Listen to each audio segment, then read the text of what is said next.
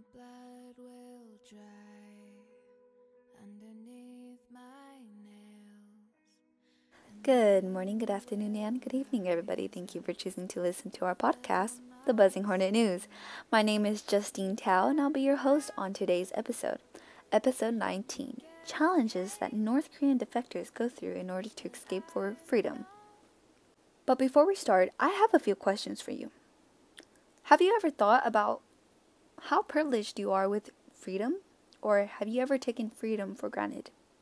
Does it ever cross your mind that you have access to anything you desire? Whether it be going to places, bonding with your family, friends, or even being able to learn about anyone or anything you like. If not, then let us focus and unfold the challenges that North Korean defectors go through in order to escape for freedom. And maybe that will change your mind. Again, I'm your host, Justine Thao, and you are listening to the Buzzing Hornet News, episode 19. In this episode, we will be going over a brief summary of Korea's history. Then, we will continue to focus on issues in North Korea that decreases the chances of North Koreans gaining freedom, with some examples using interviews and articles, such as news articles and a scholarly source. Finally, we will discuss how we as individuals can provide help for the North Koreans who escape for freedom. Step 1. After today's episode, we will serve our purpose and share our freedom to North Korean defectors. Step 2. It is up to you to share your freedom by supporting campaigns that provide aid for the North Korean defectors.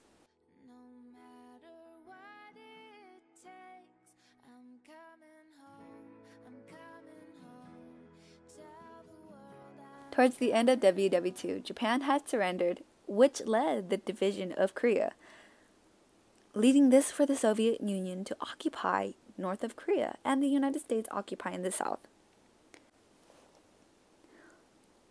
While the United States provided aid to South Korea in order to grow and become stronger, North Korea became a communist country that industrialized its government, economy, and people. North Korea's environment grew increasingly worse in the mid-90s during the famine. In Han-so's TED Talk, she discusses her experience as a North Korean trying to escape her communist country. Some challenges that she faced were getting caught by the Chinese border patrol, getting deported back to North Korea, reuniting with her family, and learning a new society. So I was living in a constant fear that my identity could be rebuilt and I'd be repatriated to a horrible fate back in North Korea. One day, my worst nightmare came true when I was caught by the Chinese police and brought to the police station for interrogation.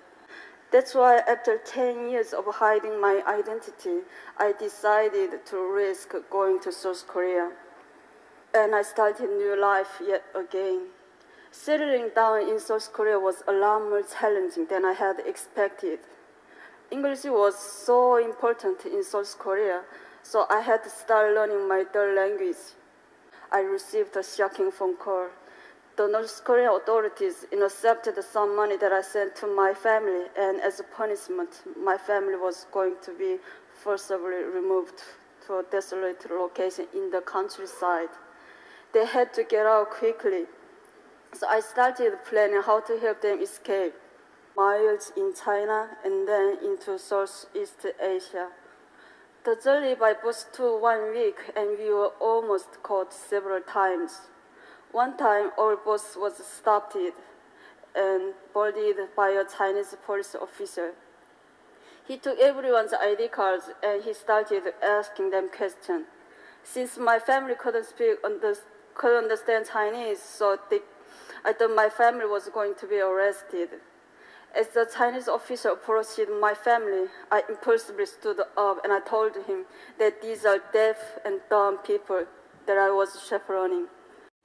As she shares her experience, it can also relate to other North Korean defectors who share some similar challenges. For example, NBC News published an article based on North Korean defectors who had to learn a new society in order to fit in with South Korean society.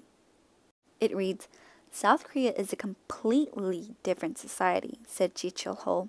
a 32-year-old North Korean defector who helps run Now Action and Unity for Human Rights, a group in Seoul that raises an awareness about human rights abuses in North Korea.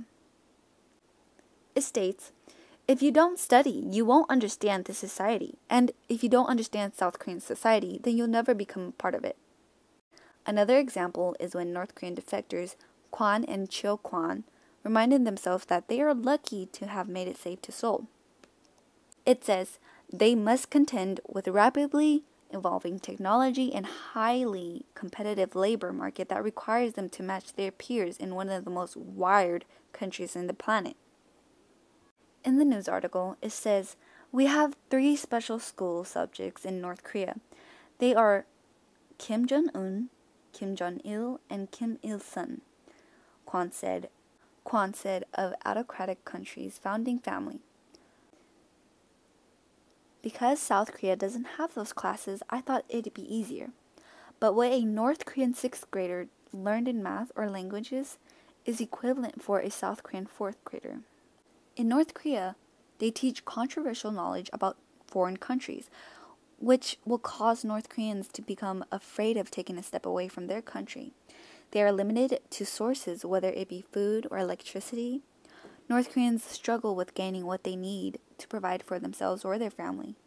This gives us a vision that due to limited sources, it is challenging for North Koreans to escape for freedom. But with little hope, it isn't impossible." Ways we can help and provide aid to North Korean defectors is by joining campaigns. One campaign is Liberty in North Korea. It is an international non-profit movement that gives North Koreans a chance to feel freedom. Join now at www.libertyinnorthkorea.org. Another campaign that you can help North Koreans escape is by donating to Helping Hands Korea at www.helpinghandskorea.org. This campaign was established in 1996 and has been assisting North Koreans ever since. With your help, you can serve your purpose by sharing your freedom with North Korean defectors. Well, that is all for today's episode of the Buzzing Hornet News. Thank you for your time and allowing your host, Justine Thao, to introduce you to the righteous purpose. If you want to hear more of the Buzzing Hornet News, tune in our next episode. See you all soon, and remember, let us serve our purpose of sharing our freedom to those in need.